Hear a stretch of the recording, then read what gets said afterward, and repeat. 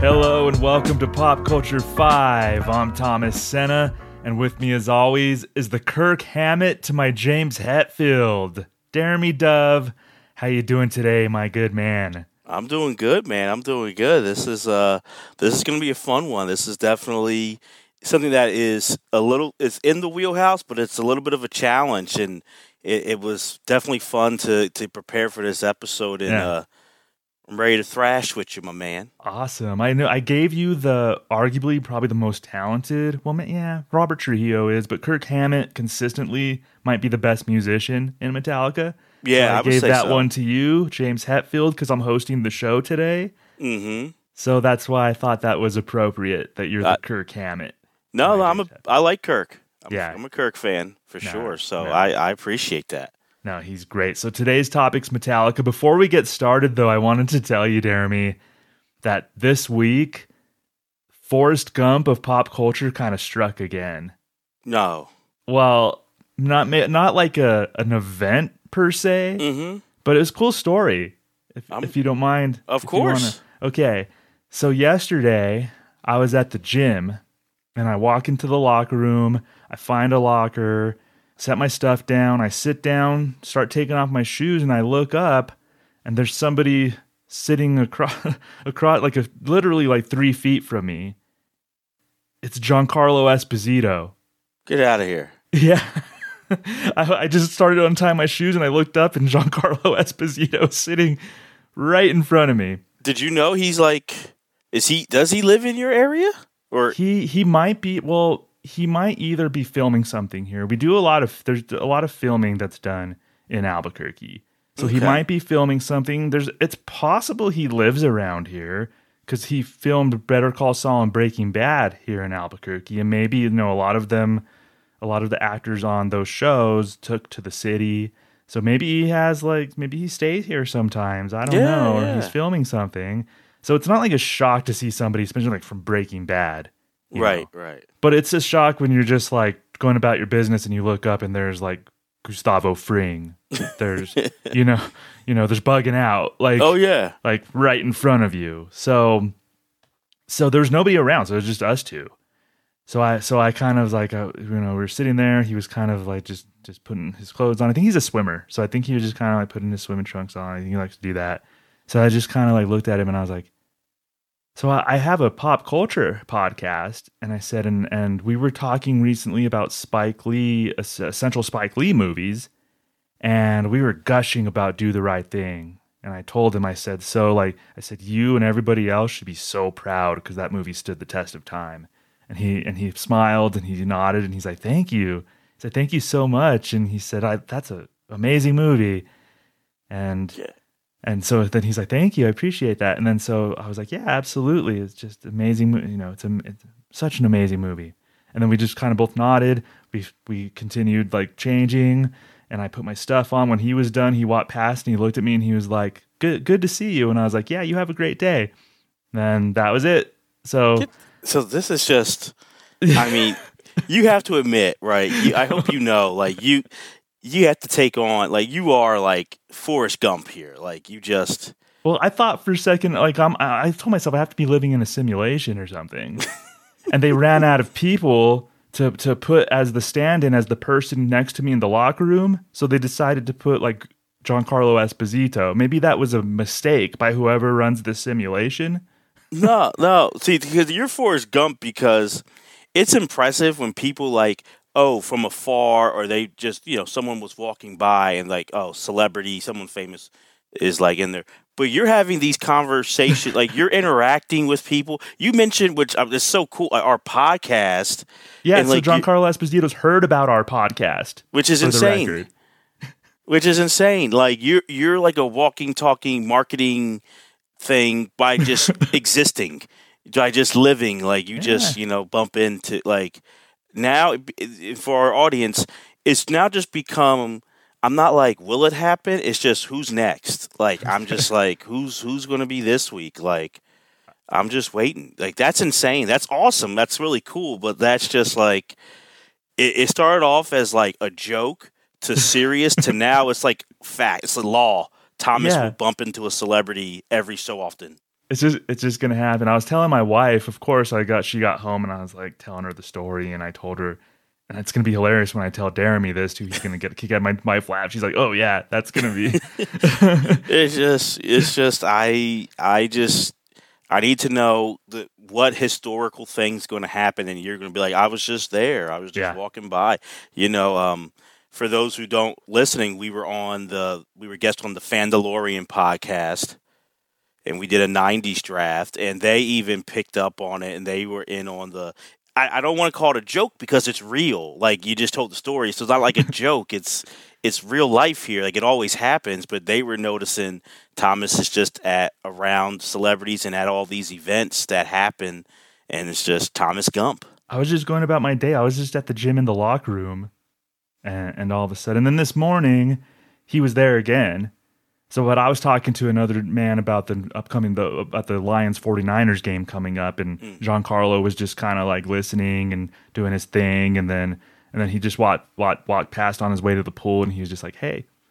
And I was like, hey. And then he just like went about and probably did his thing or whatever. So it was just, I guess, like he's in town for something and he just wants to get a workout in. I don't know. But I hope you and people listening just pick up what just happened with that second story, like the second day. Giancarlo was just like, now he's just like, Giancarlo was just there listening to me break down, the football game, playoffs, and he was just taking it in, being like, good point, Thomas. And then he was just like, how you doing, buddy? I said, hey. And now you're like, I'll be waiting for next week. You're going to have coffee. He'll have some coffee with him. And I'll let you know if he invites me out to coffee. If he sees me again, I'm going to like become a familiar face, and then we're going to go have coffee or something. Oh, yeah. Pretty soon, because I know you're not, and I'm not like, but it's like, if you do keep bumping into him, you got to just have him on the podcast, ask him to come on just because, like, you just keep seeing him. It's just like, if you want to come on the show. Yeah, just meant to be. Yeah. Insane. So so my new friend, good friend of the pod, Giancarlo Esposito, Gustavo Fring from Breaking Bad and Better Call Saul. Thank you so much, Giancarlo, for listening. And, thank you. Yeah, Jeremy and I appreciate it. So. Absolutely. So today's topic, Metallica. So Metallica, their current lineup: James Hetfield on vocals, Kirk Hammett lead guitar, Lars Ulrich on drums, and Robert Trujillo on bass. So former members, because they've had an extensive history. Former members, Ron McGovney was their original bass player, 81 through 82. Cliff Burton, a lot of metal fans, a lot of music fans know the story of Cliff Burton. He passed away tragically in a tour bus accident in Sweden in 1986. He was their second bass player. Third bass player, Jason Newsted. He took over for Cliff.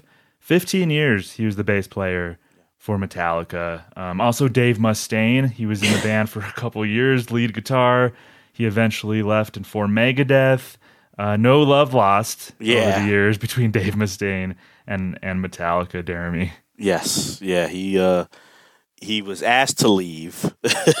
How the story went down, you hear some debates between the group and Dave, but I guess the silver lining is for a lot of metal fans who he formed Megadeth and a lot of people who like that group. But he had a good. And I don't know if it's still been going on or whatever, but he had a good run of whenever he got a chance to take shots at Metallica, he did. Yeah, he seems like I don't know if he's calmed down a little bit or not, but he seemed like kind of a edgy, angry kind of guy for a while there. Yeah. Seems like it. He took it to heart. Yeah, exactly.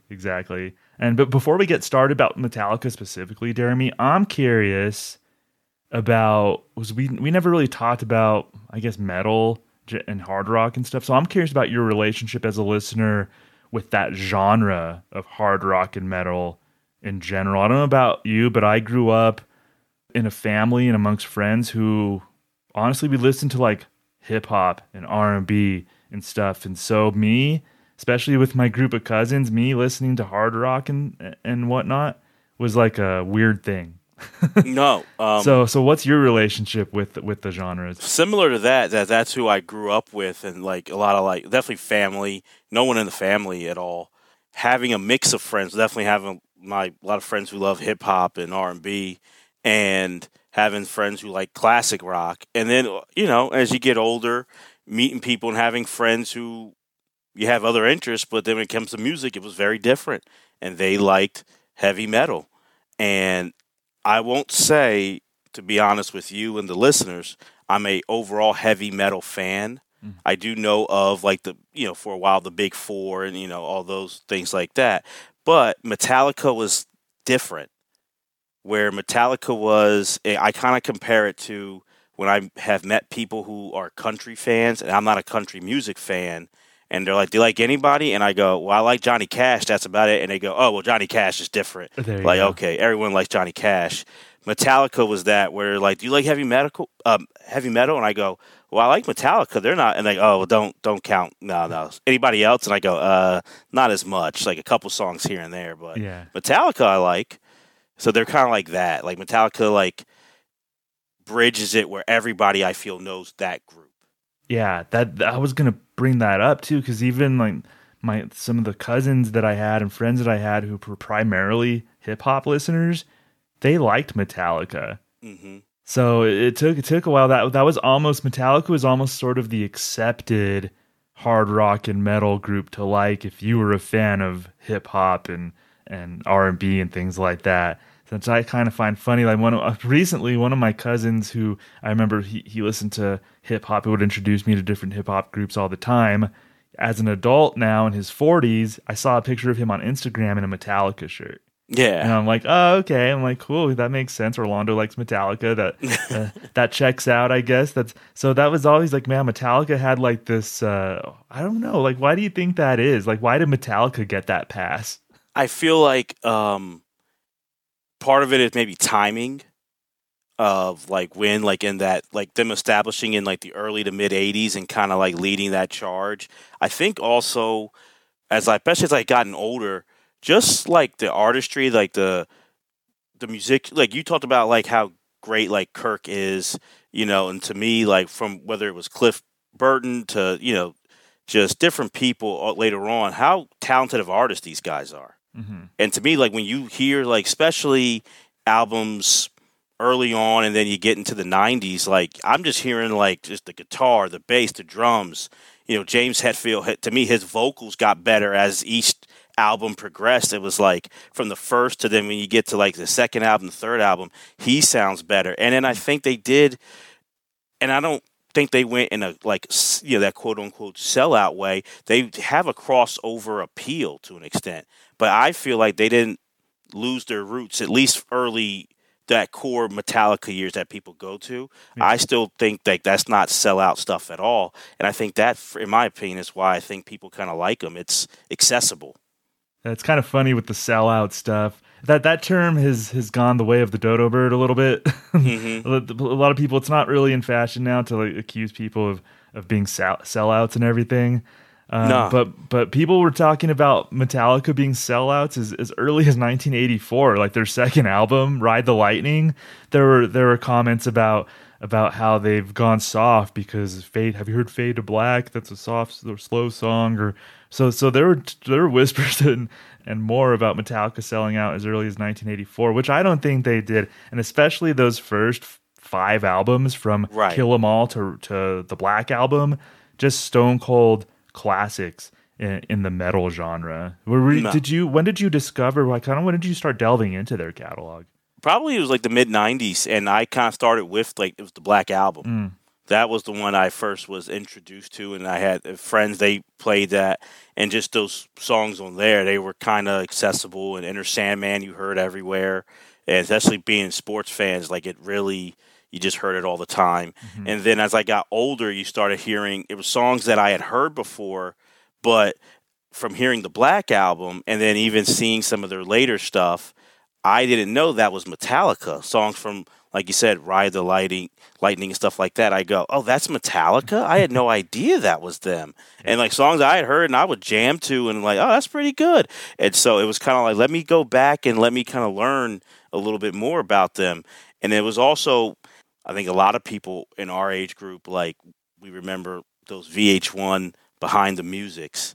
And Metallica stood out because, like you said earlier, the tragic death of Cliff Burton, and that always kind of stood with me of how that happened and that story.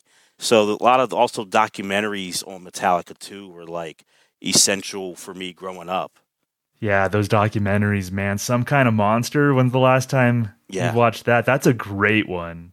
I think that was It's- around 2003. that was So there was following was when they were making the Saint Anger hmm album, and they were kind of doing therapy and working out songs for the album, and that was such a fascinating look at a band kind of getting sick of each other.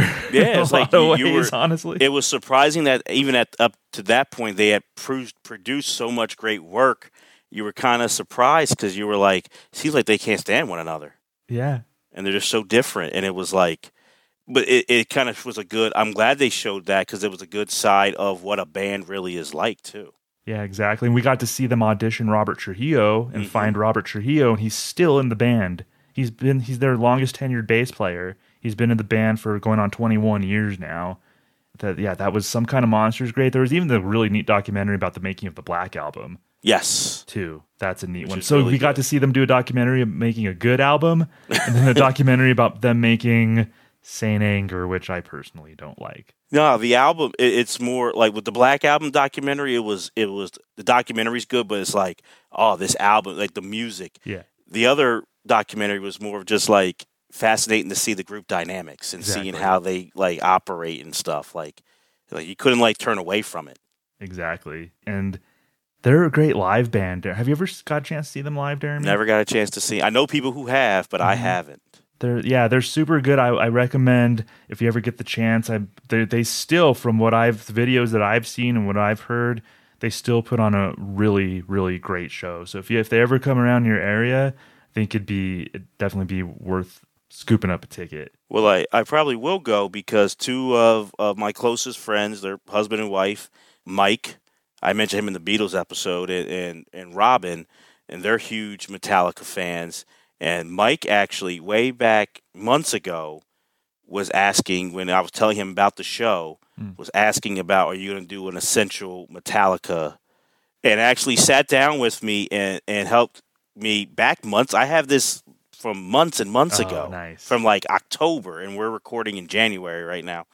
I had the list ready before you even brought up this as an idea. So when you said Metallica, my list was made from I didn't October. know that. You were all set. You were like, heck yeah, let's do a Metallica episode. Oh yeah, I knew because I was positive. I think Thomas would like Metallica. So he asked me, and then we started just talking about the albums. Yeah. I had gotten him some vinyl Metallica albums in the past for Christmas, so of Metallica. So we had a good conversation with it, and so he definitely helped me with this list months ago. We kind of talked back and forth with it, so I was ready for it. Yeah, so that might be somebody you could go to the concert with. Yes, if they ever come by. Yeah, I was fortunate enough to see them in 2008 at the Bonnaroo Music Festival in Tennessee. Oh, okay. I've had a lot of great experiences at Bonnaroo. Yeah, I could tell. Metallica headlining was one of them in 2008. It was awesome.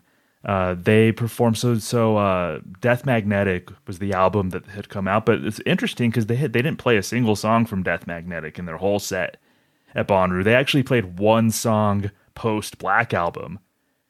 And I think they had 20-something songs in their set. So everything, they played The Memory Remains, which is post-Black Album, but everything else was from the first 5 albums. So I was just like... Oh, that's awesome. Loving it in heaven, and it was awesome. And so right before them, Chris Rock had done stand-up on the main stage. Okay. So I think it was James and Lars introduced Chris Rock. And then before Metallica set, Chris Rock introduced Metallica. Oh, how was that? So that was really neat. Yeah, it was kind of a mix. Like Chris Rock went over really well, like in a big setting like that, because there are probably 50, 60,000 people watching. And Chris Rock had the entire crowd in the palm of his hand. And then it was a quick changeover because they already had the instruments set up. And then he goes on stage and introduces Metallica. Tonight, you are about to see the baddest motherfucking band in the world. Metallica!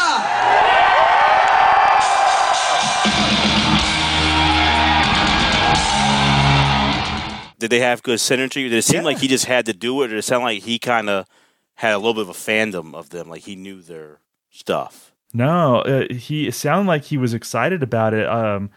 So he was like energetic about it. I think. But it was just wild that kind of seeing like Chris Rock and Metallica, and they were That's really introducing each cool. other, and so that was a really neat thing. That's awesome. Yeah, Okay. so that was the one time I saw them, and it was I couldn't have asked for a better set list and a better performance, to be honest with Okay. you. So they gave you a great one. Yeah, they delivered the goods. So I am ready to pick our 5 essential Metallica songs. I am too. Awesome. So the rules of this here thing, we are discussing, of course, 5 essential Metallica songs. Since I'm the host this week, I have 3 choices. Jeremy will have 2 choices. He does have a veto. He's probably now, you've been working out what you're going to veto of mine probably since, with your friend, since October, apparently. You've been having this veto in mind. So this is like a built up sort of thing. So I better be on my toes. I might phone a friend in the podcast. I might call Mike and be like, Mike, this is what Thomas said. Is this essential worthy? No, veto. So yeah, Jeremy's gonna say, "Well, Thomas, you have to give me a few minutes to listen to the song." When really, in reality, you're just gonna call your buddy. yeah, I'm calling Mike. Be like, hey, give me 1 minute. The screen goes to black, and then I'm like, Mike, he said this. What do you think? Yeah. So and that's the thing too with a lot, especially with the music topics, that we allow each other, if we choose to, a few minutes to pause the podcast and listen to the song and come with fresh brain. Right. To the song. So, and today's topic is a by request topic. Your buddy Mike requested it. Mm-hmm. Listener Ryan Page asked if we could do a Metallica episode as well. So, Jeremy and I thought it would be a good fit. So here we are. Ryan, Mike, here's your Metallica episode. We're excited here. If any of you go on Twitter, Instagram, let us know if you have any requests for a future topic. Absolutely. If we decide that it's a good fit, like Mike and Ryan Page suggested this one, then we'll go ahead and do it. So appreciate you all for listening. Appreciate the suggestion for this topic. Absolutely. All right, so here are our choices, and I get the first choice. And I am going to go with what I think personally, and I bet a lot of Metallica fans would think, this is probably, I would consider this is their greatest song. Mm-hmm. It's like their Bohemian Rhapsody. In my opinion, their Paranoid Android, when we were talking about Radiohead, to me, I would put it in that realm as far as Metallica songs go.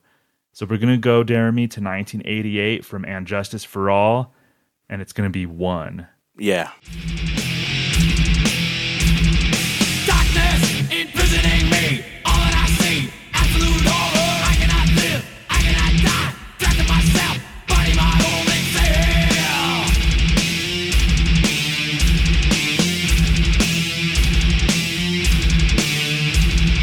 Landmine has taken my sight, taken my speech, taken my hearing, taken my arms, taken my legs, taken my soul, left me with life in hell. So you're saying, you're shaking your head. So Jeremy, you think this is like one of the more obvious choices out there for Metallica? Yeah, I think it's in. I think they have which is credit to this group. There's a few choices to hit that Bohemian Rhapsody. That kind of it's like a handful of them that you can pick. But I think this is definitely in that mix, and it's a influential song in so many ways. Yeah, it's good. Like just how it starts. Like it gets me going right away. Like just the eerie beginning when the sounds of war. You hear the helicopters. You hear the shooting, and then that guitar kicks in.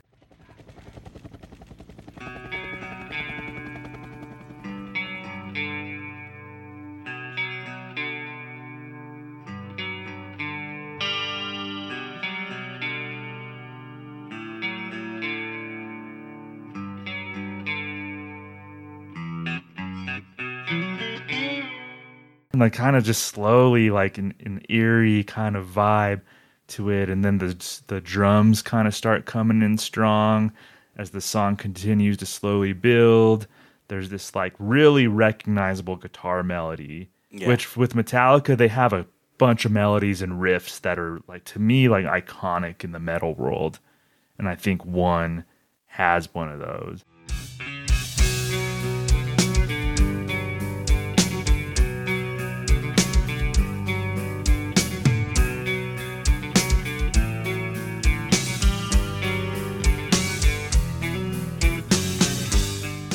everything about this song just comes together so well. It builds up, Jeremy. Like, what's your just relationship with this song? For me, it was always the storytelling. The story of this World War I soldier who winds up getting his limbs blown off, and all he really has is his mind. And I love, to me, James Hetfield's voice in this, but it was more like the writing and the story. Like with this song, it's giving you this little story, but this like mini movie, and it's so.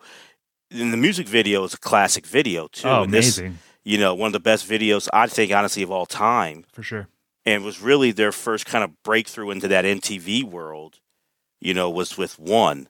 And I think that also is why, to me, it's essential is you have the video. But to me, the songwriting, the storytelling, James's voice is so great. If you had no music video with this song, I'd be okay because I can picture it.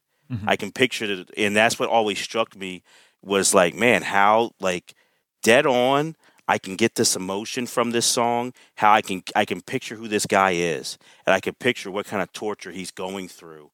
And it has this, which surprised me, someone who didn't grow up with Metallica, got into them later, that it has this political, anti-war kind of vibe to them. And I was just like, okay, Metallica, and that kind of just impressed me. But I think it's just huge and just, like you said, it's an anthem. And they've done some anthems before, but I think this was that culmination of it, of like, this is the anthem for Metallica. Yeah, that music video, man. Like they weaved in scenes from Johnny Got His Gun, which is a movie from 1971.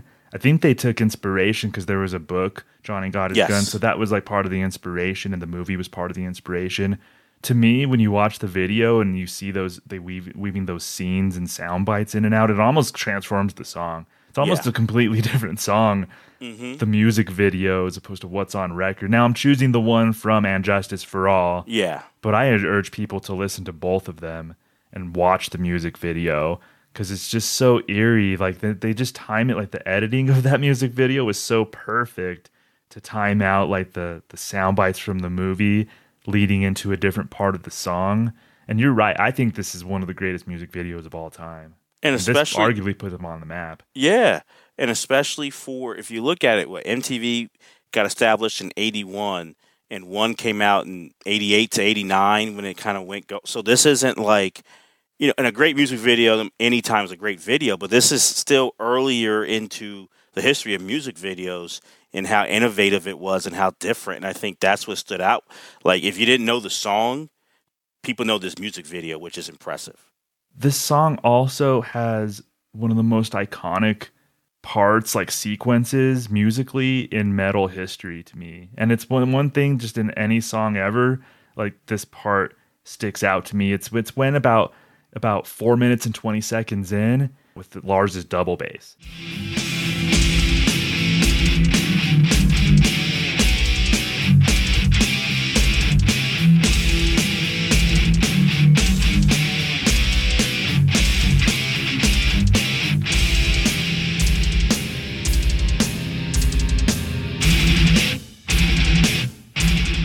So I think that double bass is the part that most people is like that earworm that they're most familiar with. You think? Yeah, and it kind of has like a militaristic kind of vibe to like it a too. Cadence to it. Yeah, like that, and it just kind of gets you going a little bit, and it's just like, okay, like, and I think that's what I liked about Metallica. You hear that they are thrash and heavy metal, but you hear the influences of other great bands before them into it as well. And I think they strove to not just stay in their lane. And like you said, calling someone sellout, we all know how lame that is. But I think even looking at it like back then, like, no, they were just pushing it. And to do something like this, it takes a lot of guts.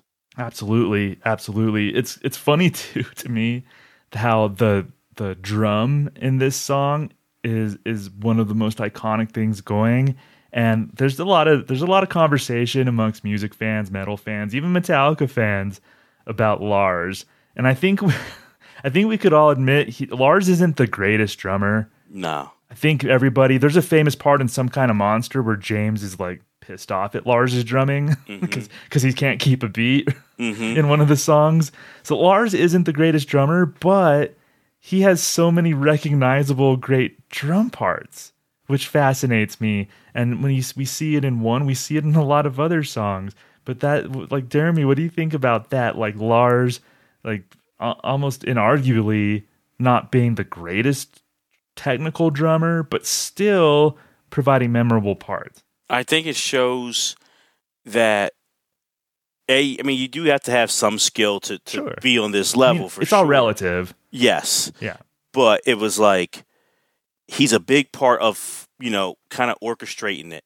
So if you're kind of in there of like for different songs of like maybe James has a vision, but you're sitting there, and to me a lot of times Lars was like ironing out that vision. You can kind of help to like, all right, well, this is where I can kind of go in here and do my thing. And it doesn't have to be about I'm giving you the greatest drum solo, but I'm going to add my part, and it's all part of that big, collective.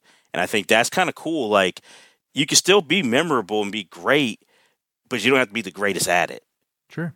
Yeah, I think it gets over. I think a lot of music snobs tend to focus on like, well, technically Lars isn't the best. I'm like, well, yeah, technically you're right. Like, in my opinion, Danny Carey from Tool is probably like the greatest drummer I've ever heard. But but there's other drummers, there's musicians in general who are technically great but not interesting. Danny Carey is very interesting, but like there's other examples of very technically proficient musicians who just bore me. And Lars, not relatively speaking, not technically proficient, but he has a lot of interesting parts to me in a lot of these Metallica songs. Well, I think that's a great point. In all types of art, there's something for everybody. There's people who are really technical, and that's great. But then, do they necessarily hit you? And I think art needs to strike emotion. So I feel like, okay, you can name technical drummers who are much better than him, but are you going to be talking about them? Are we doing an essential podcast about them? No. Yeah. But we're talking about Lars because there is a lane for that where it's interesting. He's helping to tell this story, and it hooks you, and it gets that emotion from you. Yeah, exactly. I think a lot of Metallica fans would say the same thing. And Jeremy, this song's so powerful live, and they love doing this song live. This is like a big crowd pleaser, someone that they always do live. And one thing that always, after I saw them at Bonnaroo, one thing that really stood out to me when they do this song live, James puts extra oomph into certain lines. Like when he said like, "Head to the dude that sticks in me, just like a wartime novelty."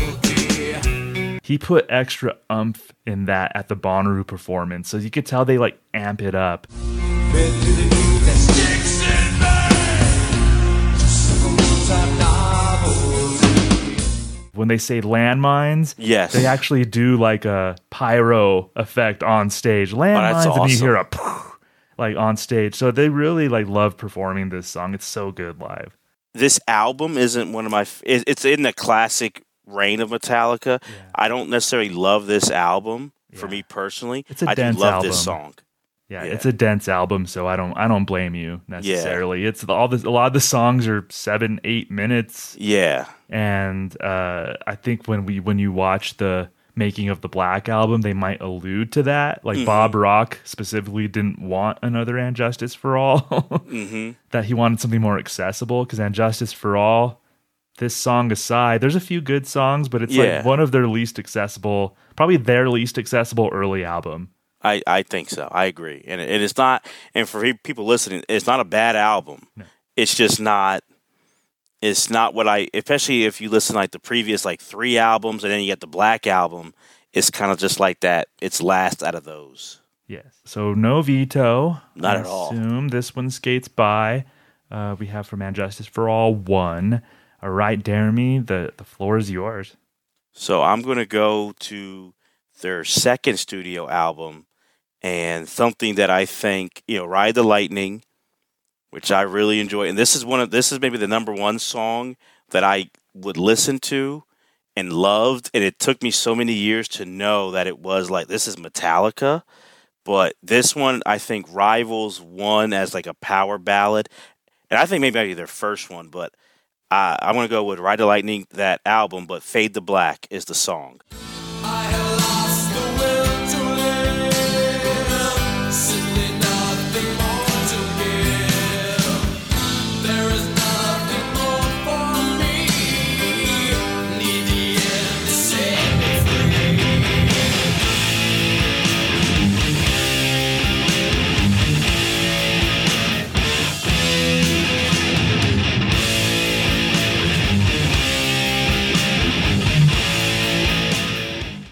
It's a song that I love, and it's a song to me that I think it just kind of hits the emotion, and I feel like it's their mini way of trying to do their Stairway to Heaven. I kind of feel you listen to the song and going up from the beginning to that 4-minute mark. I feel like it's a great song, and it's good. It's like an anthem, and it kind of gets you going, and like it's like slower, but like you feel that like emotion kind of.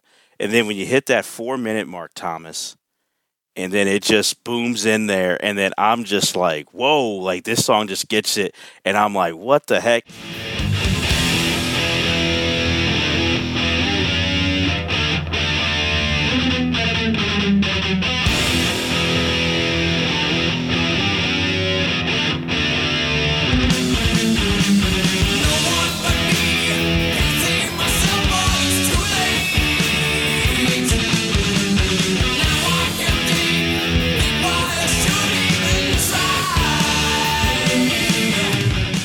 The feeling that I have, if I could connect it to a previous episode, was that the Radiohead song that's kind of like you're just kind of going along for a little bit.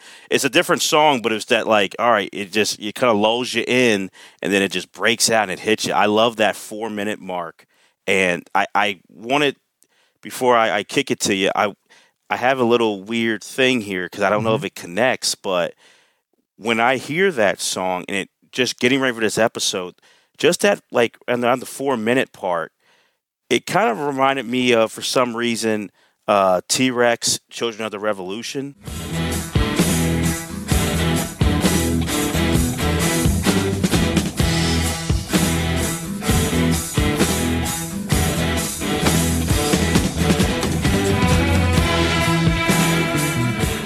Maybe it's a stretch. I don't know. Like but a T-Rex. They seem like guys who listen to T-Rex. Yeah, and I wanted to see if you. Cause I know you would know, T-Rex and that song, T-Rex, but that song, like, it kind of. That's what I'm like. It kind of hit me. Like, I'm not saying I don't know if it's influenced by, but it just sounded like it. Like, it just kind of had that vibe to it. Cause I love that T-Rex song, and I love this song too. But it just is. Before you get to the 4-minute mark, it's a great song. I think, in my opinion, once you get to those last couple minutes, it goes from great to all-time great, like, song. And to me, if I think of 80s hard rock of a song I'm going to play for someone who doesn't know it, I'm going to Fade to Black. Yeah, no, this is a great choice. This was on my short list. Yeah. This is something from Ride the Lightning is probably my personal favorite Metallica album. Oh, me too. Really? Yeah. Yeah. Oh, yeah. There were a few songs from Ride the Lightning that I was like looking over, but Fade to Black, definitely inarguably an essential Metallica song. And you mentioned that 4-minute mark specifically, and it's kind of funny, Jeremy. We take notes and all of that, and I usually don't reference my notes necessarily, but one note that I did put was that I said another amazing Metallica guitar part kicks in at nearly 4 minutes. Like, yeah. I specifically wrote down 4 minutes in because that's one of the more recognizable, iconic Metallica guitar parts. Yes. Is when that song just amps up at 4 minutes in, and it couples with the beginning, the twangy guitar at the beginning is just so smooth. It's just like the it kind of sets you up for this like journey.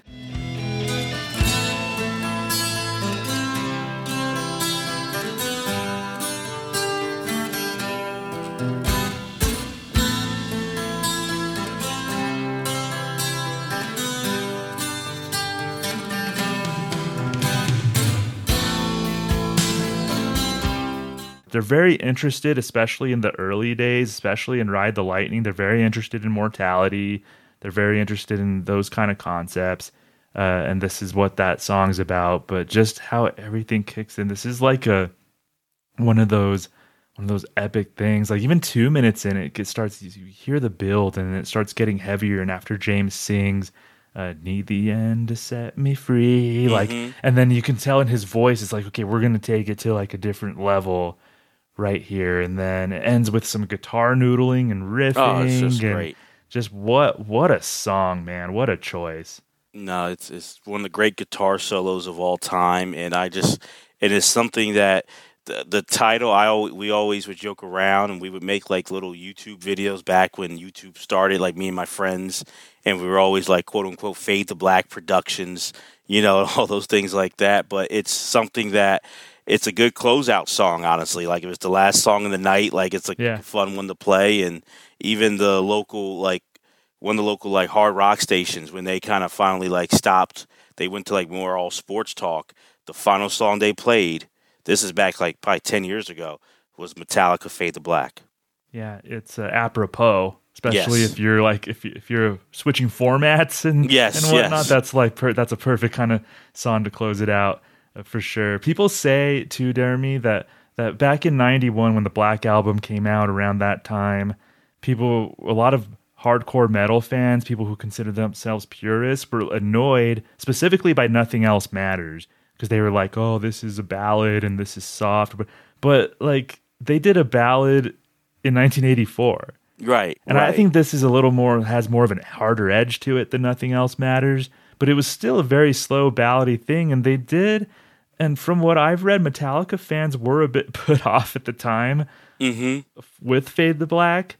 Which is bizarre to me. It's very bizarre. And in hindsight, I'm sure they admit that they were wrong. But you got to remember that this was their second album. Kill 'Em All was the first album, and Kill 'Em All is a thrashy. Yes. Like, they just like that's a thrash metal album through and through. So it must have been jarring for people to hear Fade to Black after Kill 'Em All. I would think. You make a good point, like, because Kill 'Em All, and listening to that album again, like, this week to get ready for it, it is straight, like, yes, that's thrash. They're in the underground, and it's like, and people, we all do feel that way. You hear something, you think, it's new, it's ours. And then to go to this type of album, with Ride the Lightning and songs like this, if I'm putting myself in their shoes, I can understand it. But I to me, am glad that they did this to show their chops, to keep evolving. And I don't listen to this song or this album and go, oh, there's no thrash, there's no, like, they're abandoning that. Like, there's still that's still at the core of it, in my opinion. Yeah, I agree. And I think that Metallica fans would learn to really love this song and would probably admit that they were wrong. They were just sort of being stubborn around then. I think you can hear Cliff Burton in this song, because Cliff was he had a very musical mind, and he introduced them to a lot of really nuanced music and very interesting music, and he was about composition. So Cliff, I think, inserted a lot of composition into their songs. Right. And you can feel that here. Like, you could really feel Cliff's presence, like his musical sensibility in something like Fade to Black. No, he's such a fascinating, and obviously it was so tragic what happened to him, and how that affected the band going forth. But he, like you said, he knew music theory and was kind of a teacher to the rest of the band on, like you said, composition.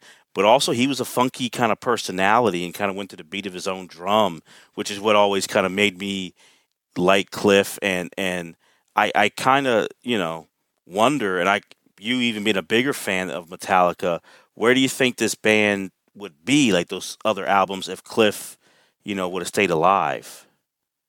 I think they would have gotten just as big. Yeah, I do too. Absolutely. No offense. I mean, Jason Newsted was a great bass player. He did a lot of great work with Metallica. I think he got a raw deal, and I think James Hetfield even admitted that they took a lot of their grief from Cliff's death out on Jason. Yeah.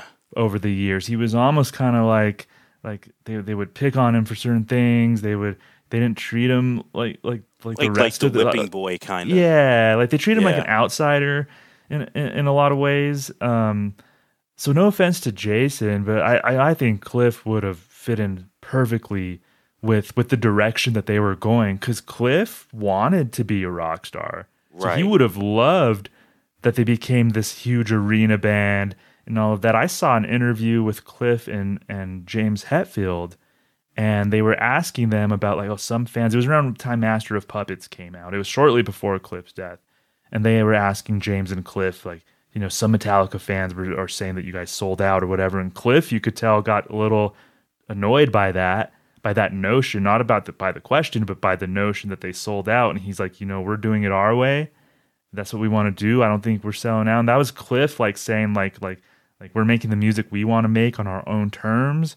And so I think Cliff's vision aligned with James Hetfield's and Lars and Kirk's. So I think they would have been the band with Cliff. I do too. And I'm glad they kind of still went in the trajectory that they went in, after his death.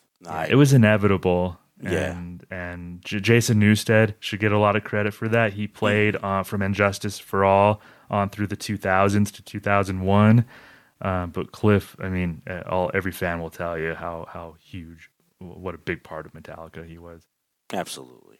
Yes, I love this, Jeremy. Great choice. No, thanks, man. Yeah, I love that song. Yeah, so we have 1 and Fade to Black, and now we are on choice number 3. And I am going to pick something. So from the Black Album, there's probably about 5 standouts from this album that I think people, when they think of the Black Album and fans think, but I think there's 5 songs that really stood out. And I think all 5 of those are probably essential in one way or the other. I'm going to pick something that I think was a compromise because Bob Rock, he came in on the Black Album. He was the producer.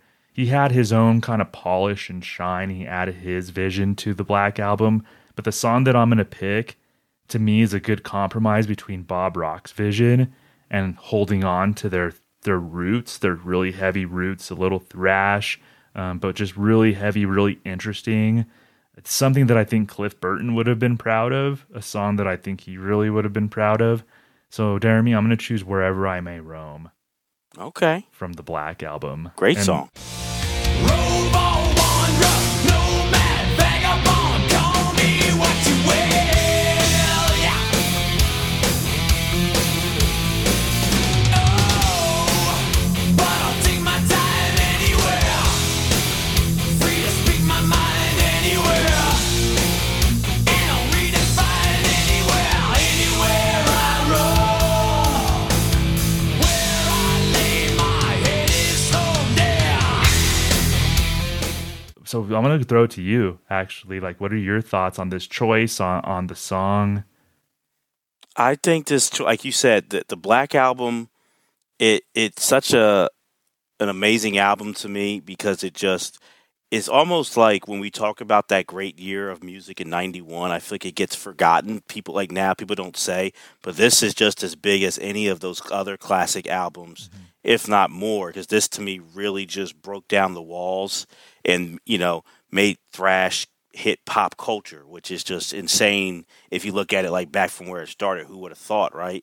But I feel like this is, like you said, there's about 5. There's one obvious choice that we might get to, but I think this is a good song here.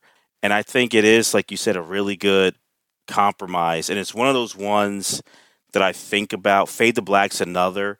And I don't know if this is one that they played when you saw them in concert. They did not, actually. I went and double checked, and they didn't, which surprised me. Yeah, because I've seen like some like perform, and this is one of those ones where I'm like, man, I would love to have seen like this song live and like how it looks when you watch it on YouTube and stuff. This is one of those ones that like jumps out to me like this has to be a great live song. I would imagine so. I wish they would have played it. They played one when I saw them. They played Fade to Black when I saw them. But I went and double checked. I'm like, oh, they didn't play Wherever I May Roam. But it has a really well known guitar riff, which is one of the reasons why I chose it.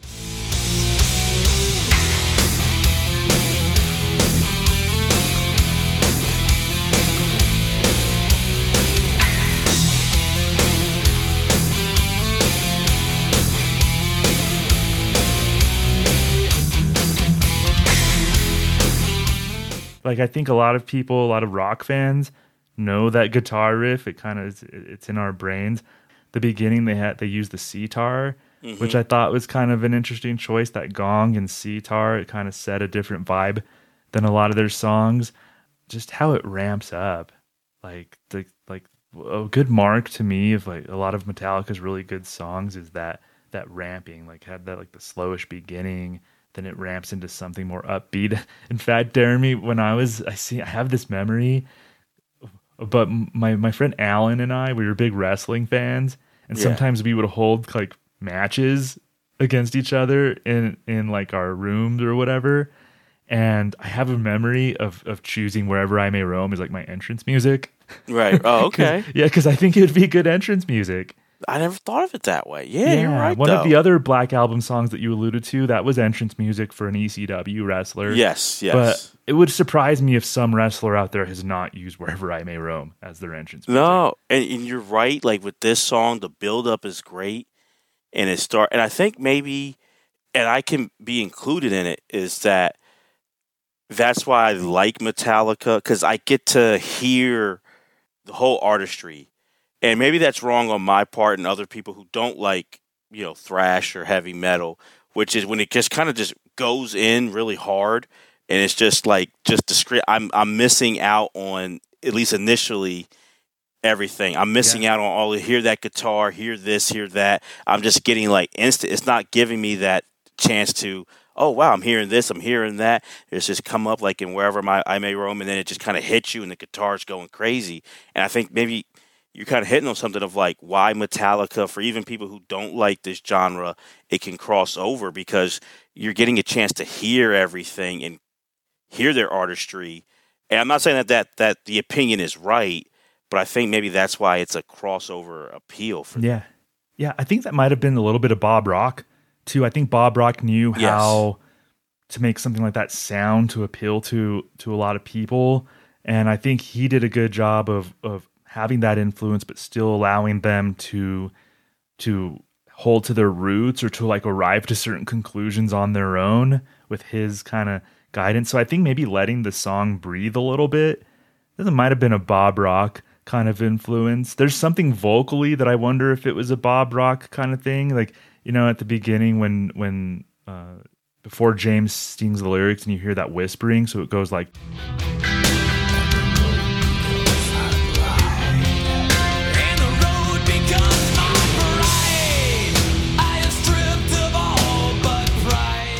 I think that whispering part, I wonder if that was a suggestion from Bob Rock. Like, how about this might be a little different vocally? Because I don't know that that's something they necessarily would have arrived at in their first 4 albums, like something like that. No. I think it wouldn't surprise me if it was Bob, because they brought him in. This was a planned, the Black Album was planned by them to cross over. Mm-hmm. Like, it wasn't like by a happy accident. This was thought out. And so I think it definitely takes compromise on their part, but it takes someone who knows how to do it. And they had some, I'm not taking away the success that they had beforehand, but it wasn't that huge crossover like they got with the Black Album. Yeah, exactly. So the Black Album, Wherever I May Roam, I thought you might veto it for a second. No. Okay, because it seemed like you were contemplating. But maybe that's just because it was a good pick that you were just trying to like digest that a little bit. No, I was more of thinking like, let me go back because this album was my first introduction into Metallica. So it's the one. All the albums that I had kind of like, I know that album pretty well. The Black Album was number 1, which I'm sure is for a lot of people. But like, I was just like, like, is that one of those 5? Like, and to me, it still would have made it. I knew the song. It still would have made I wouldn't have vetoed it, but I was thinking like, is that, that does hit. That is one of, I agree with you. That's one of the like, the 5 songs from this album. So no, it's you were letting that guitar riff just kind of linger in your mind. Yeah. It was just like, I know this one. I know this one. And I'm like, I can't disagree with you at all. Like it does hit, and it's from such a great album too. Yeah. Awesome. So we have 1 from the And Justice for All album, Fade to Black from Ride the Lightning, and from the Black Album, Wherever I May Roam. So we're on number 4. That's Jeremy's choice. What do you got for me?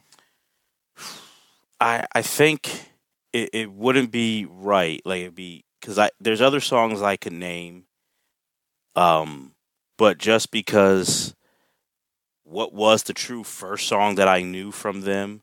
What is their most probably known and famous and popular song, and just a song that I think of all of these, which will just live forever.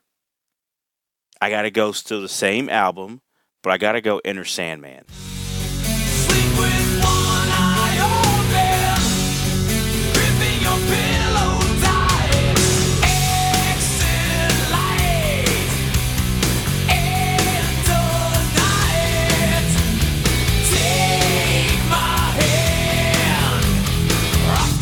the Neverland.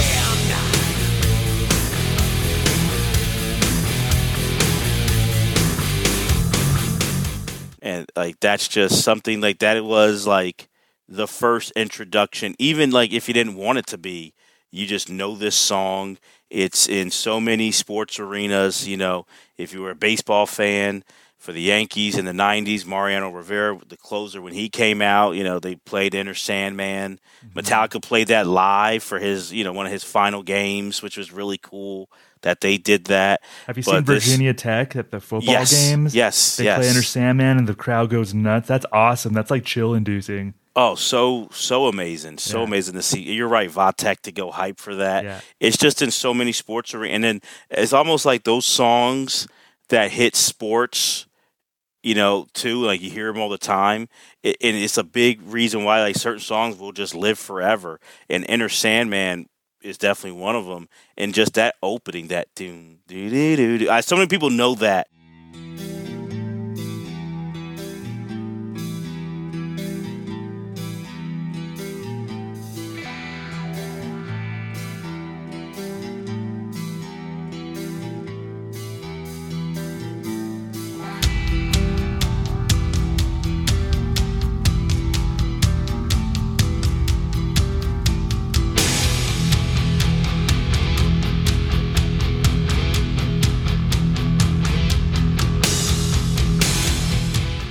I've seen it where people play that, and right away, people who I know personally who don't care about thrash, don't even like rock and roll, they like that, and they know that's Metallica Enter Sandman.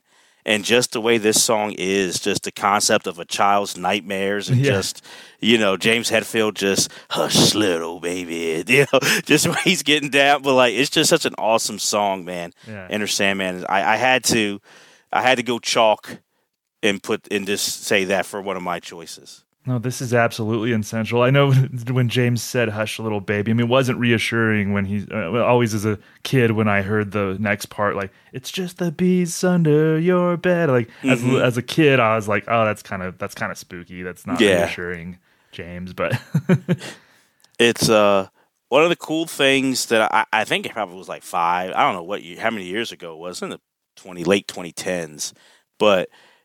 I always can say, like, with The Tonight Show and Jimmy Fallon having the roots, and Jimmy Fallon being a music fan, they do a lot of interesting music skits and stuff, and having that, where they've had other artists do it too, where, you know, one of their songs, they're playing it with the roots and Jimmy Fallon to, like, you know, with children's instruments. And I thought one of the coolest things was, like, Metallica came on and they played Enter Sandman with the roots, like all of them just playing like little like children's instruments, and just, I don't know if you've seen this, Thomas, and just getting down and like just jamming with it, and it's one of the coolest things.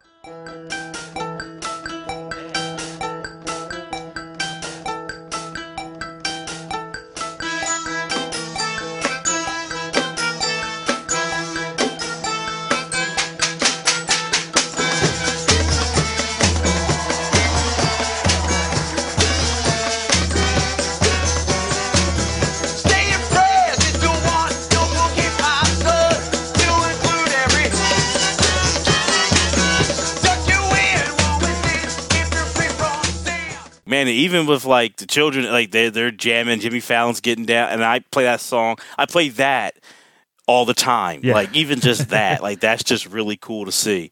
So like this song is just iconic. I think one of the more iconic songs in rock history. no, it is. And you brought up a really good point when we were talking about Wherever I May Roam. You said when they were making the Black Album, they wanted to cross over. Like that was one of their goals with the Black Album, was they want to get huge. We want to cross over. And it's absolutely essential because arguably this is the song, maybe not arguably, this is the song that crossed them over. So that it's essential 100% in that way. And this is also a song, personally as a Metallica fan, I still like this song. But this is one of those where certain bands have these songs to where some of their hardcore fans, quote unquote, kind of thumb their nose at it. So like I'm a big 9 Inch Nails fan, and the song Closer is one of those where like 9 Inch Nails fans, oh, I'm sick of hearing that. Creep, Radiohead. Yeah. Even though I think Metallica likes this song a lot more than Radiohead likes Creed. Absolutely. But it's one of those where fans tend to like maybe thumb their nose. Maybe they've heard it too many times. But this is a great song. It's a pump up song, absolutely essential. In ECW, it was the Sandman's entrance music, right? Mm-hmm. So the Sandman, awesome wrestling character, had the cane, he guzzled beers. He was just kind of like he would always have these feuds with Tommy Dreamer. I loved old ECW. Episode on that, but for sure. So I always remember the Sandman coming out to Enter Sandman, which made sense. This is like one of those pump up songs. That's why they use it at sporting events.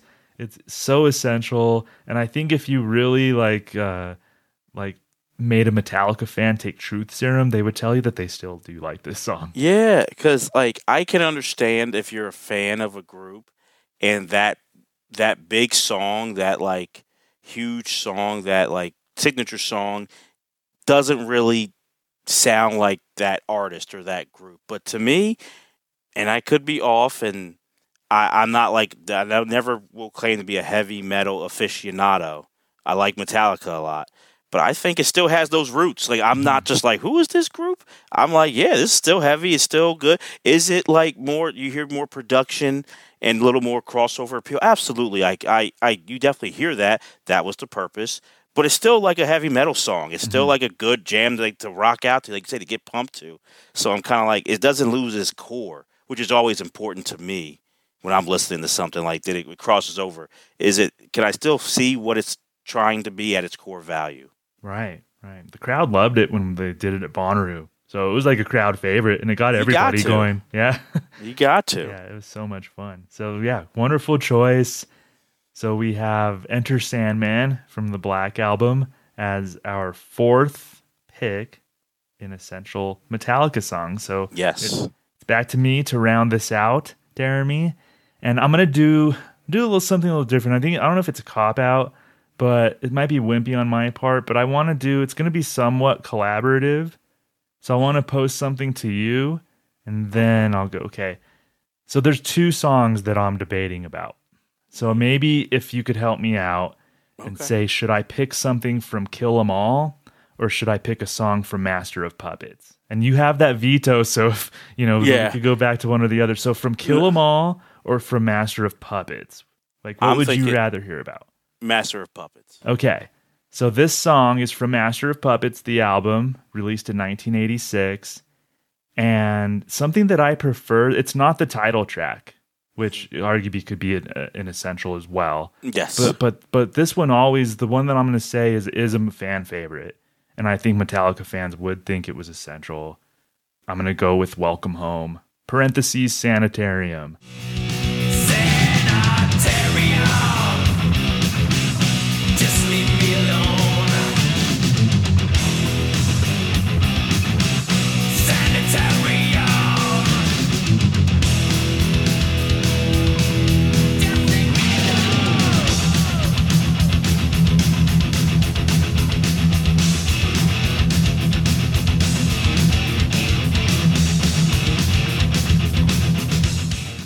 Are you familiar with this? Do you need a refresher? You know what? Mm-hmm. Honest to goodness, if last night was like I played this and I was like, man, do I? So honestly, if I didn't do it last night, I would definitely have to cop and say, let me refresh it. Yeah. But this is really fresh because my first time hearing this song in years was last night, and definitely was. And I know the Sanitarium, so that's why I was like, Welcome Home. I was ready to be like, I got to hear it. But then when you said it, I'm like, oh, that was last night. Absolutely. Perfect. Yes. So a lot of people prefer Master of Puppets, the song, yes, to this. But honestly, Welcome Home Sanitarium has always been my favorite song from Master of Puppets. I think it's the best. I think it's Master of Puppets, the song to me can kind of go on a little bit. It's maybe a little too long for my taste. I think Welcome Home, it has the same effect or a similar effect, but it's more efficient, and it actually has more, like, it does something to me that, like, the eeriness of it, I think really sticks out to me, especially at the beginning, about 30 seconds in.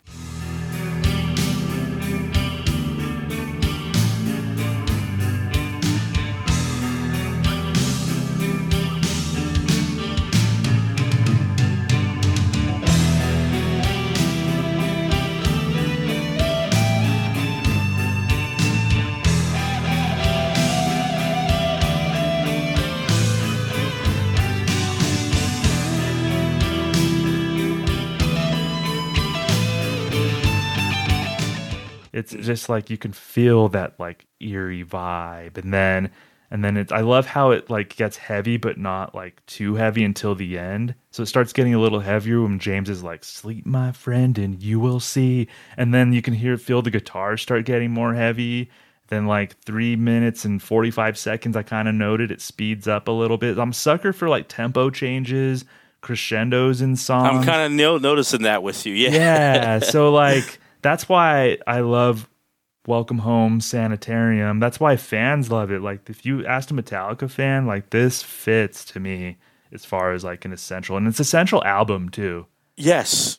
So I was going to say, because I think this is my favorite song on this album. And you're right. A lot of people, hey, even my friend Mike Prash, who requested this episode, his suggestion from this album was Master of Puppets. Mm-hmm. But I played it and I kind of was, I was left like unimpressed when I replied. I understand why they say it, but it doesn't hit me. Which I know this is an essential, it's not like a personal, but I was like, no, Sanitarium, that was just better. And for an album that really a lot of people call their best album, this might be a little controversial. I like Ride the Lightning a lot better than I do Master of Puppets. No, me too. I like Ride the Lightning better. I might like the Black Album better than Master of Puppets. Yeah, me too. Yeah. I mean, it's good. Master of Puppets, the song it's a good song, but it doesn't hit me like Welcome Home. Even a song like Battery from Master of Puppets hits me more than the song Master of Puppets. But Welcome Home to me is just like, it has an emotional effect on me, and what the music does, killer close to the song too, just thrashing. Like that's what you expect from Metallica, especially around 1986 when this album was released. So I'm very happy that your reception to this choice. Well, you know what, it's because I like when it deals with like one thing I'll give them, like definitely like the storytelling. So this talking about like, mental health and all that, like I like that.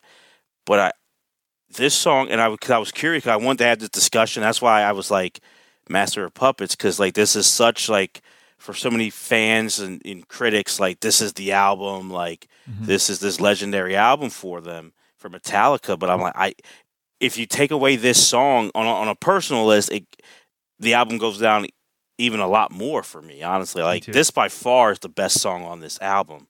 So, because if you would have given it, like, say you said Master of Puppets, there's no way in hell I would have vetoed you. Yeah. But I probably would have said I like this song better. So that's why it's cool that you picked this song, because I feel like this song, maybe fans are like, think I'm crazy. It kind of saved it for me a little bit. Like I wouldn't call it a bad album if this song's not on there, but it's really like doesn't hit me.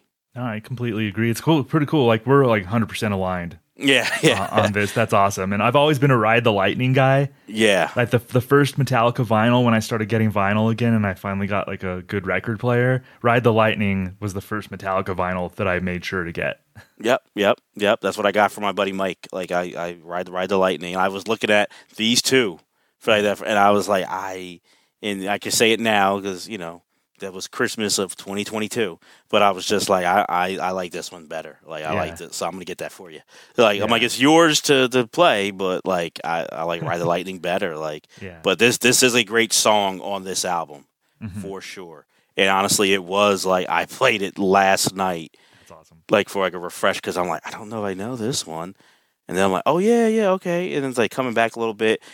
So it's funny because I always say we don't give our answers before, but we aligned perfectly for this one. Oh, that's great. This is like a top 3 Metallica song for me, I would say. Yeah, it's up. It's in. I would say definitely at least top 5. Like that's why I'm like, it so carries this album for me. It does. Like it's just, this one's really good. Oh, that's awesome. So we have for our list for our 5 essential Metallica songs, we have from And Justice for All, 1988. We have 1. From 1984, the Ride the Lightning album, the personal favorite album of mine and Jeremy's. We have Fade to Black. Wherever I May Roam is our 3rd choice from the Black Album, 1991. Also from the Black Album, our 4th choice, Enter Sandman. And our final choice, 5 essential Metallica songs from Master of Puppets in 1986. It's Welcome Home, Sanitarium. So I wanted to do a couple of honorable mentions, Jeremy, because we didn't get to like their later stuff. And I wanted to shout out a couple of songs that I love from their later stuff. So one's from Death Magnetic, which is an album that came out in 2008 that I love. And it floored me when Death Magnetic came out, because to me it was like Metallica really going back to their roots. Like Death Magnetic was surprisingly good to me. Yeah. Because between 91 and 2008, there was a lot of misses around that time. Like infamously Saint Anger with the whole weird snare drum sound throughout the album. Load and Reload had some okay things. They had a really good album in S&M with the San Francisco Symphony Orchestra, but Death Magnetic like knocked me on the floor, as it just went back to Metallica's roots. So Broken, Beaten, Scarred from Death Magnetic, and then they released an album in 2023, 72 Seasons, which I loved. Like that's another one where I was surprised, like, man, Metallica still has it. Like, I'm digging this album. So I want to urge people to go listen to the song 72 Seasons from the album 72 Seasons. So I don't want to let people know we're not ignoring later Metallica. And those are two shining examples for me. I wanted to ask you, because which album was it? Remember, I think I probably know the story, where they were sitting they were in the crowd for Alice in Chains' Unplugged, and they came in with the short hair. And that's when they had, like, friends don't let, like, get haircuts. Might have been Load. Yeah, I think like that. That's was around that era. Yeah, yeah. It was like they made some choices that kind of baffled some Metallica fans. Some kind of monster baffled Metallica fans, but ended up being a really good choice because that's like a great documentary. Yeah. But Garage Inc. was kind of a baffling. I don't know. It was just like there were hits, but Death Magnetic in 2008 was like, okay, this is like the Metallica that I fell in love with. Yeah. Absolutely. In 72, you're right. That was like a comeback. Like, that was really cool. Like, it's like, you still got it. Like, I want to chant that, And I guess for just a couple, honorable mentions that were like on my short list, For Whom the Bell Tolls. Oh, amazing. Was if you would have said Enter Sandman before, I probably would have gone For Whom the Bell Tolls. But maybe my favorite line, Metallica line, is take a look to the sky just before you die. Yes. It's the last time you will. And then there's that little reverb at the end of Last Time You Will. That's like that's probably my favorite Metallica line. It's a great song. Amazing song. It's awesome. Yeah. It's awesome. And Creeping Death also. So like there is a bias, but I just do love that album. Like it's probably on like a desert island. Like, depending on how many you give me, like I'm taking this one with me. Oh, no, it's an amazing album. Creeping Death at Bonnaroo was the song that they played when Chris Rock introduced them. They started playing Creeping Death. Really? That was their opener at Bonnaroo. Cool. Yeah, that's awesome. Yeah, it was awesome. You should go. It's on YouTube. The whole performance is on YouTube. Yeah, I'll check. Sorry, so you'll watch the Jimmy Fallon, and I'll watch that before. That sounds I'll watch really the cool. 5-minute Jimmy Fallon video, and you go watch the hour and a half Bonnaroo performance. That's the deal. Equal, right? Well, I'll probably spot you. You'll probably like walking across the stuff. Like, there's Thomas. Like, he's just, There I am. He walked out with Metallica. Like, there he is, just on stage jamming. Yep. Mm-hmm. So I'll be like, oh, there he is, my buddy, right there. I know him. I'll be like, hey, I know him. So it's like, yeah. But this is So I know you. I don't know if you have a question. I know you usually do, but. I don't. Well, the mainly with Metallica, like the questions that I had revolved around like Lars and his interesting but not technically proficient drumming, and then like just me as like somebody who grew up around like more of a hip hop, Motown, R&B culture. How I felt for a minute there, like an outcast sometimes, because I was like the cousin who listened to rock music. And I felt a little ashamed of that. But then, like, specifically with Metallica, it was like, well, they're acceptable. Like, this stuff, Green Day, Nirvana, Pearl Jam, that's, like, not cool. But Metallica, we listen to Metallica. So I always felt like liking grunge, liking Green Day, things like that. I always felt like the outcast in the family a little bit. That makes I understand that. Those two things were on my mind as far as like burning questions with this topic. No, well, because we grew up at a time that was it was divided so much. So I think people who are younger, if you know the streaming age, you just know you can just only meet people that like what you like, or you're just listening. You're not getting anything that's different. You can stay in your lane or your bubble, which is good and bad in a lot of ways. But back in the day, it was a rap versus rock. It wasn't like the crossover. If you liked one, you couldn't like the other, and if something did cross over, you kind of like whispered it to people. Like, that's what it was. And then it was like, if you watched MTV, oh, they're playing too much this. They got to play more of this kind of genre. Like, it was very divided. So it was kind of like, which is, like you said earlier, it sounds stupid now that we even thought that way. Like, you can't be a big hip-hop fan but still jam to a Metallica or to a Pearl Jam song. Like, you still can. Yeah. Well, that's a big reason why a lot of these reaction videos are becoming popular.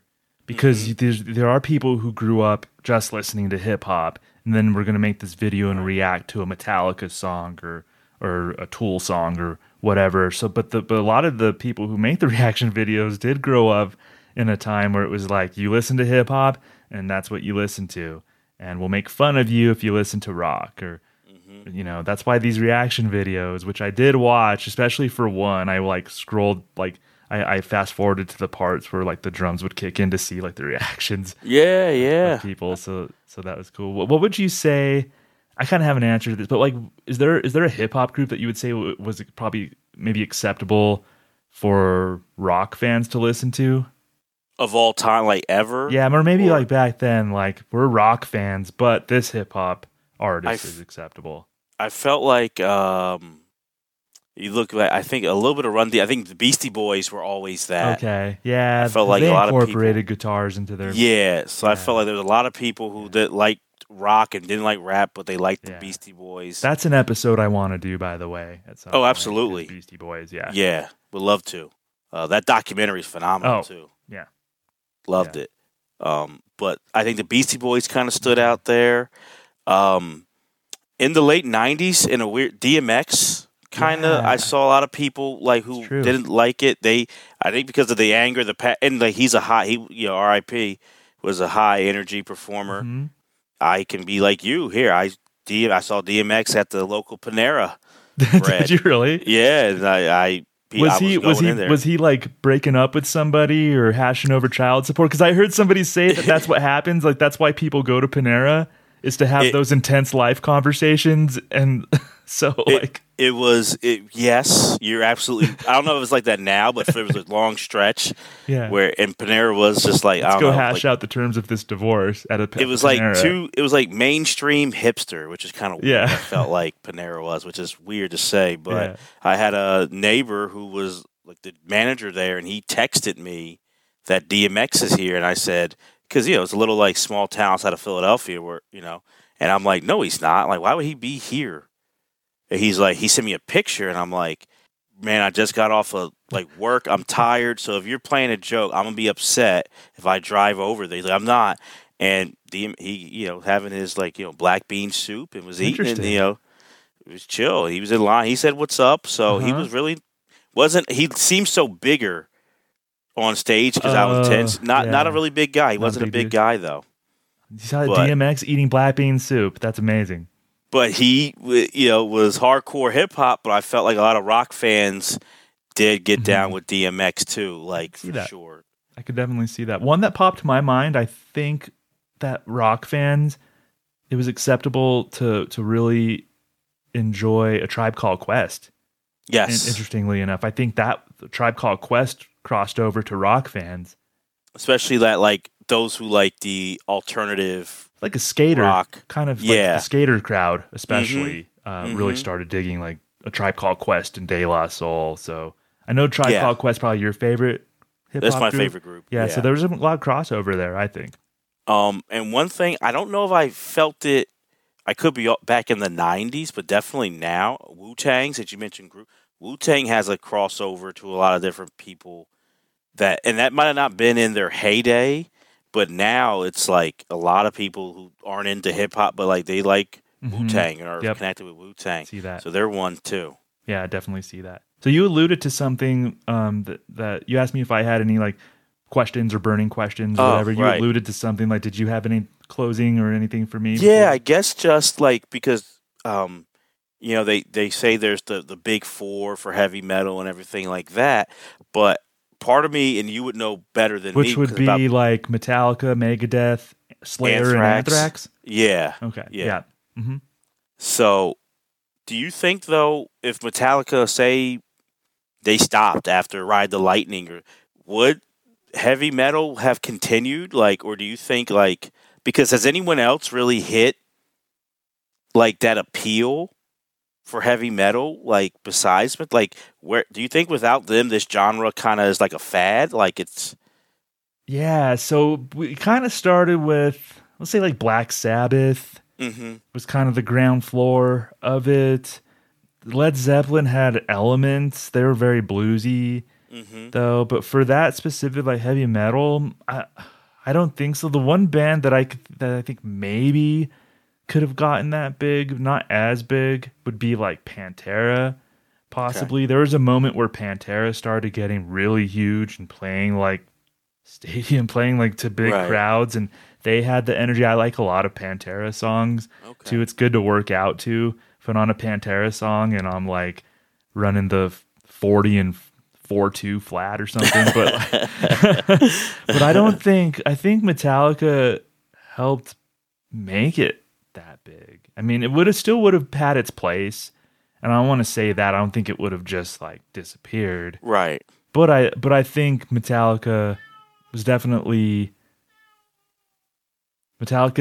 played a role in getting it that huge. And I don't think even Pantera or anybody, my cat agrees, I don't think Pantera or anybody like that would have gotten it to be as huge as Metallica. Yeah, and I think I just say that because for those who ever back to the internet want to talk about that sellout, like you need it to appeal to keep going and to really have it like that. And I'm like, so people who want to critique Metallica, I'm not saying that they were perfect. Like we talked about, there's a stretch of albums that aren't the greatest that a lot of people don't like, but it's like I think you got to be so eternally grateful because I think heavy metal it's a staple. It's not like it's going to be around forever. And I think the biggest thanks, I know there's other people, but I think goes to Metallica. So it's like for those who are like, oh, they sold out or they did, if they didn't do what they did, would we be talking about that genre like we are,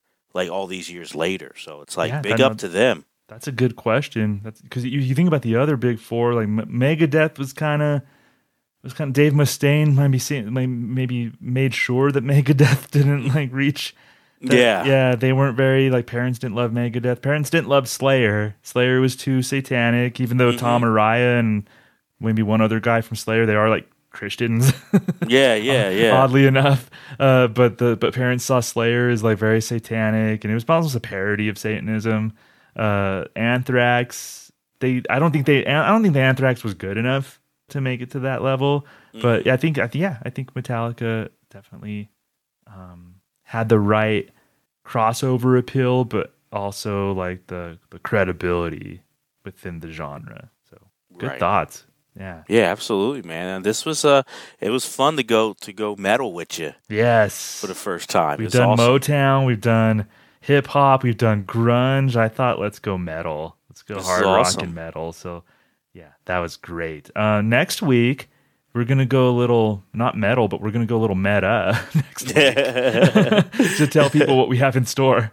Absolutely. So as podcasters and as people who love listening to podcasts, Thomas and I thought it'd be fun to talk about those essential podcasts that we both we're gonna give our list of what are those essential podcasts.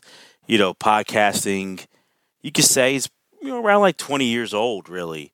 And there's just different shows, different genres, and we're going to keep it open to whatever. So whatever Thomas feels, whatever I feel. But what are those shows that kind of help take podcasting to where it is today, and where hopefully we're going to continue to see it? So I figured it'd be fun to talk about shows that inspired us and what made us want to do what we're doing. So essential podcasts for next week's episode. Yeah, that'll be fun. Talking about our podcasting heroes. Yeah. Giving them some love and maybe some recommendations for folks. You should listen to us, but there's plenty out there. Plenty of great things out there too. Absolutely. So it'll be fun to hear what kind of inspired Thomas and what kind of inspired myself. So I'm really pumped to hear that. Yes, likewise. So awesome, Jeremy. Looking forward to that. I'd like to thank all of you for listening. Thank you to Mike and Ryan for the Metallica suggestions.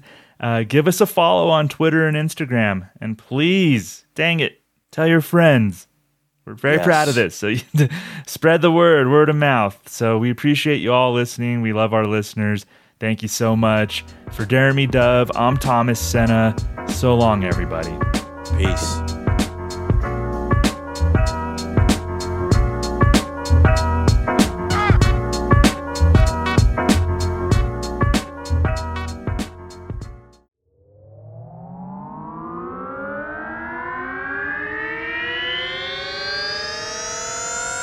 To podcasts and such.